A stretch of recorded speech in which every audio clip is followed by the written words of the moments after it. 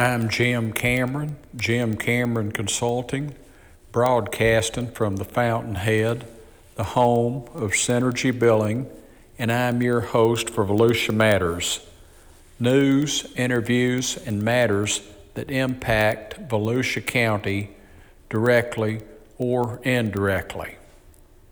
And now for the news.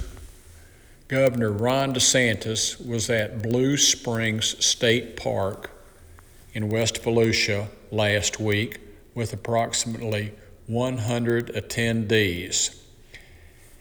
And he spoke on the increased number of manatees in Volusia as well as other counties. Year, $330 million additional for targeted water quality improvements. That includes another $100 million for the Indian River Lagoon Protection Program's second year, as well as $9.5 million dedicated to our manatee rescue and rehabilitation protection programs.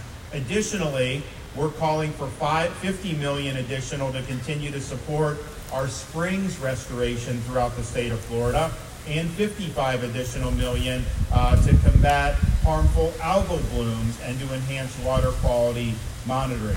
And folks, I gotta add, I got there, I thought early for this event, but it was good that I did, because when I left around noon or so, cars were lined up at least 1 mile or more to see these manatees. Wow, I was very much impressed. Next item, last week, the legislature proposed their fiscal year 2024-25 budgets. And the House, led by Appropriations Chair Tom Leake, is proposing a $115.5 billion budget, while the Senate is proposing a $115.9 billion budget. And both sides will now go into a conference committee to work out any differences before they finalize their budget. Now, local project requests from our Volusia legislative delegation in this budget include, from Representative Chase Tremont, $4.2 million for improvements to the Volusia Emergency Operations Center, $1.5 million for Embry-Riddle Research Park, and $7.2 million for Daytona Beach Shores wastewater improvement, and $1.2 million for Holly Hill wastewater and stormwater station improvements. Representative Webster Barnaby is requesting $7.2 million for DeLand wastewater improvements, $500,000 for Bridge Homeless Shelter, $3.5 million for Deltona wastewater stormwater projects, $2.5 million for Stetson University, and $375,000 for Deltona Fire Station. Now, Representative Tom Leake, as chair of the House Appropriations Committee, cannot, I believe, submit any request himself, but Representative Cindy Stevenson is requesting on his behalf $2.1 million for an Ormond Beach Police, Parks and Rec, and stormwater projects. Representative Stan McLean is requesting $600,000 for Bring Hope Home Volusia, a workforce housing project in Orange City, and $2.8 million for an Orange City police, fire, and public works projects. Meanwhile, House Ways and Means Committee Chair, again, Representative Stan McLean, stated their committee is considering different proposals, including a further reduction in the 4.5% commercial lease tax, along with a shorter sales tax holiday for consumers, but nothing definitive yet. And it appears that the final budget may be looking to include paying off more debt and setting more money for reserves. Next item. At their February 7th meeting, Daytona Beach City Commission began their charter review process. Now, the charter is basically a city's constitution and periodically needs to be updated with amendments. Now, the 7 primary members selected include Ann Ruby, Paul Zimmerman, Chris Bowler, Harry Lloyd, Terry Malia, Ida Wright, and Steve Miller. And alternates include Sandy Miller, John Kenyon, Jack White, William Kamer, Katarina Brown, Russell Wetherington, and Frederick Brown. Now, citizens and other interested parties can provide their input at several public meetings over the next 6 months or so. The Charter Review Commission will have until early July to deliberate these amendments to the city charter, which will then go to the city commission, and commissioners will further deliberate and give final approval to the charter review proposals before they go to the Volusia election supervisor August the 20th. Afterwards, the proposals go to the voters in November. Next item. Last week, I had the opportunity to meet with Emily Nice from the Sea Breeze neighborhood in Daytona Beach. And we discussed a joint beachside cleanup that included the Mayor Derek Henry's Beachside Action Committee, and Public Works and Code Enforcement.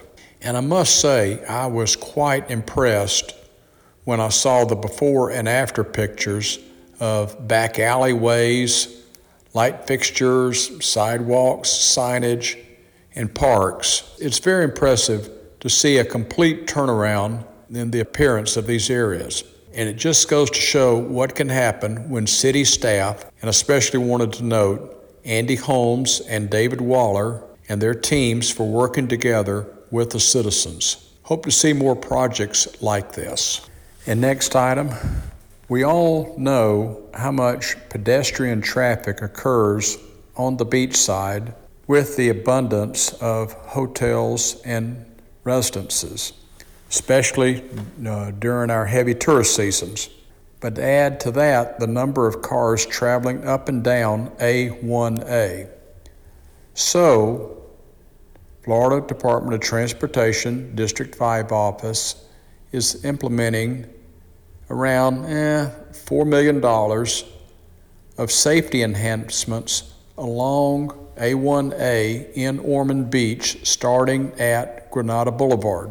And this will include the installation of flashing sign block crossings at Benjamin Drive, River Beach Drive, Arlington Way, Ormond Parkway, Osceola Avenue, Beausarvey Drive, and Millsap Road.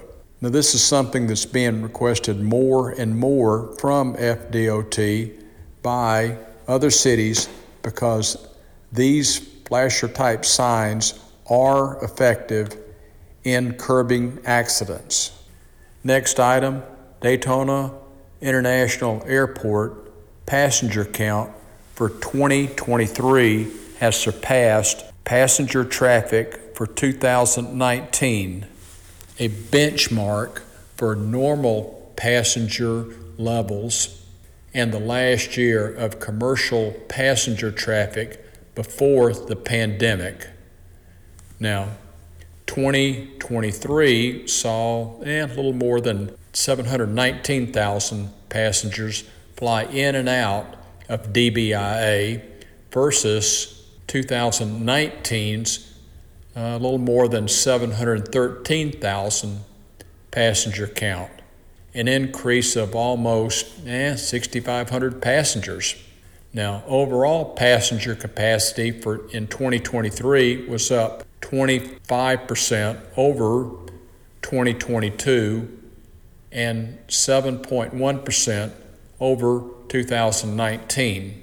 And last June, DBIA welcomed low-cost carrier Avelo Airlines, which added to Delta Airlines, which has been here 44 years, and American Airlines for 15 years.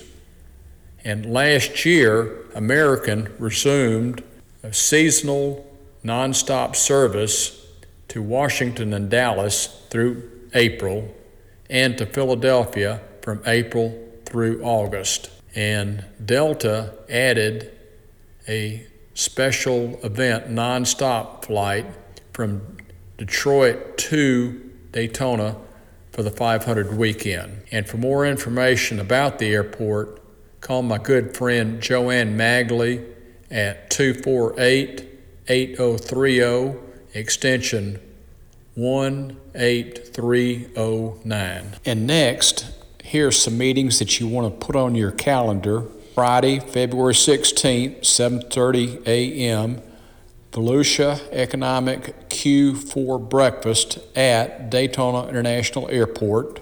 And to register, go to the County Economic Development page, Q4 breakfast.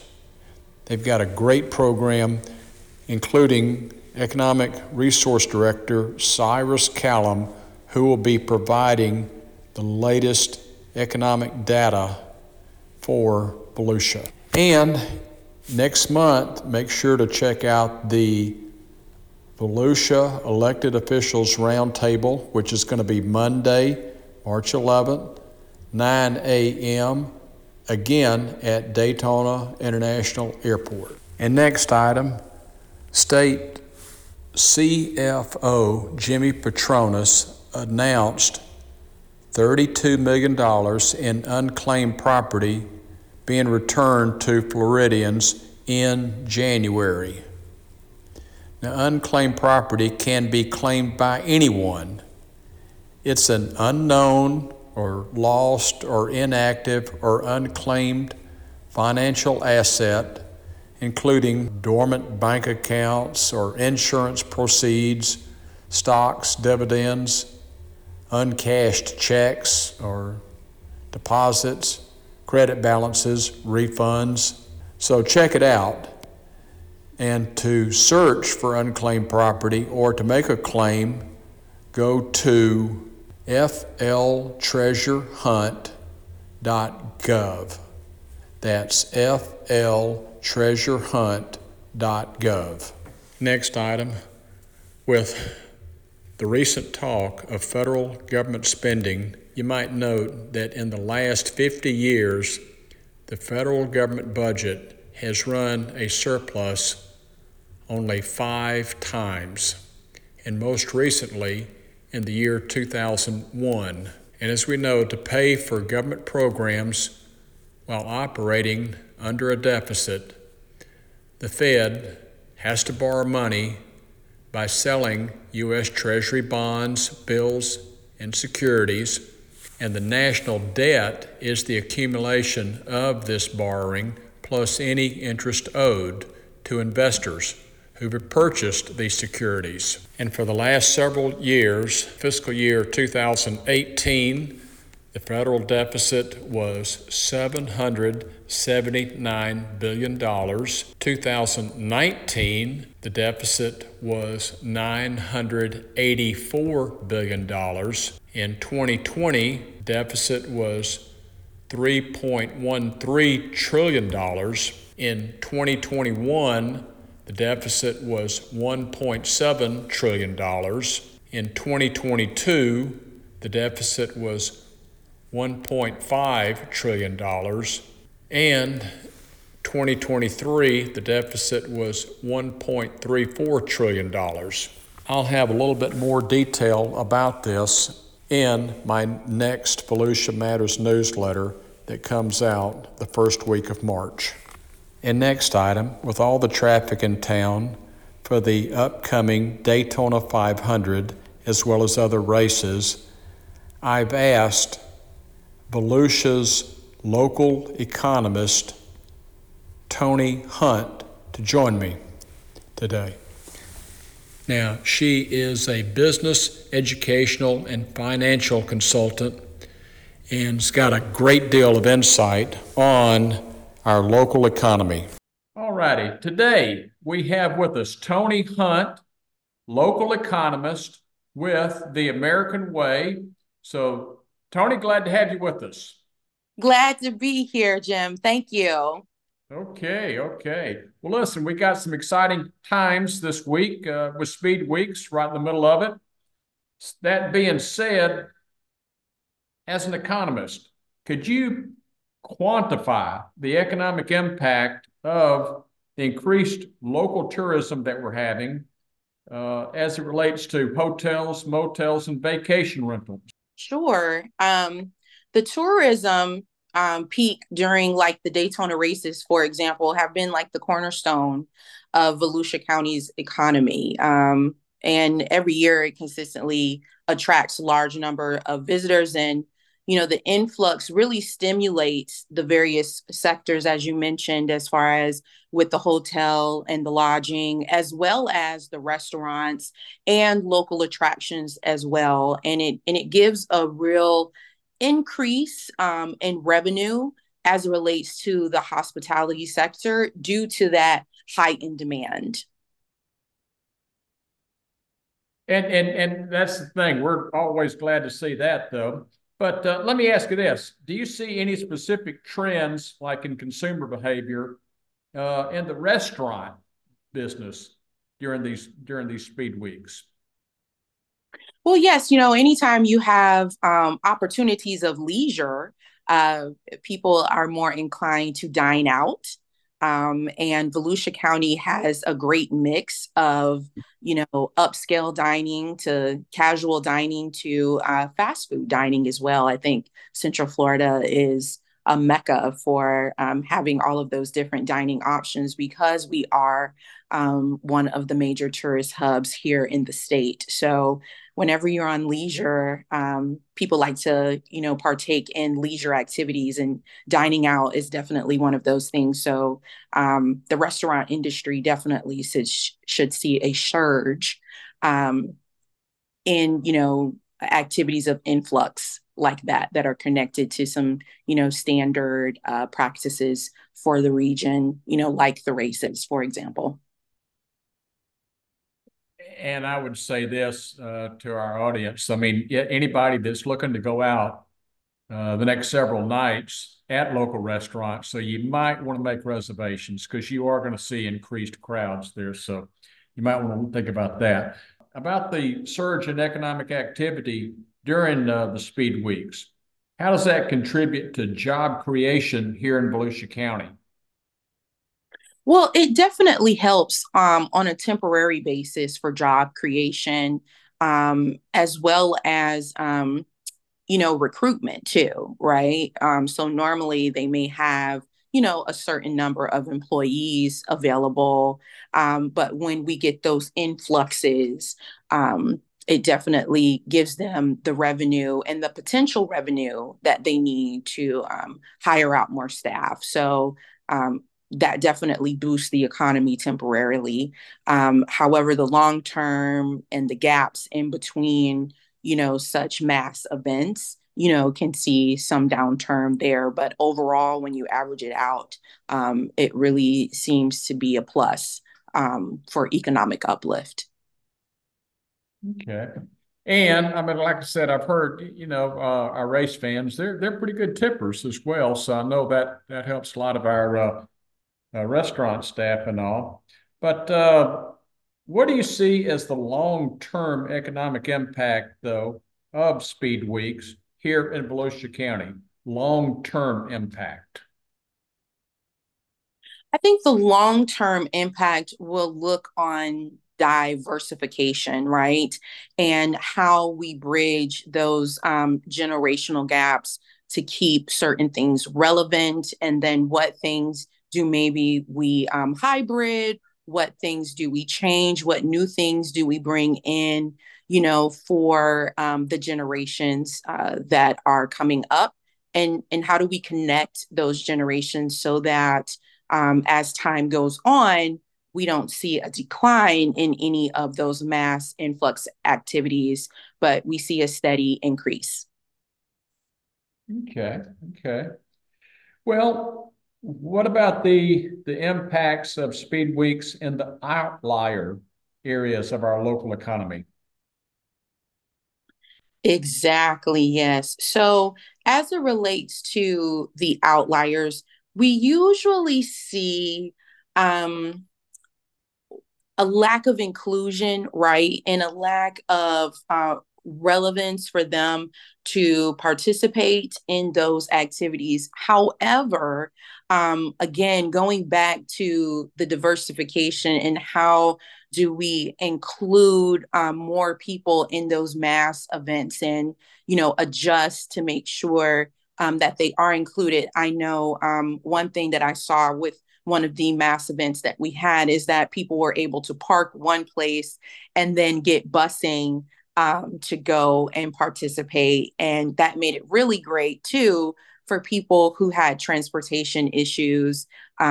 Incorporating transportation to the event, helps with the feasibility and includes more people like the outliers. Absolutely.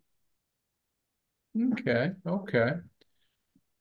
Well, Toni, we very much appreciate you being on with us today. And right after this, we're going to be having Bike Week coming up in a few weeks.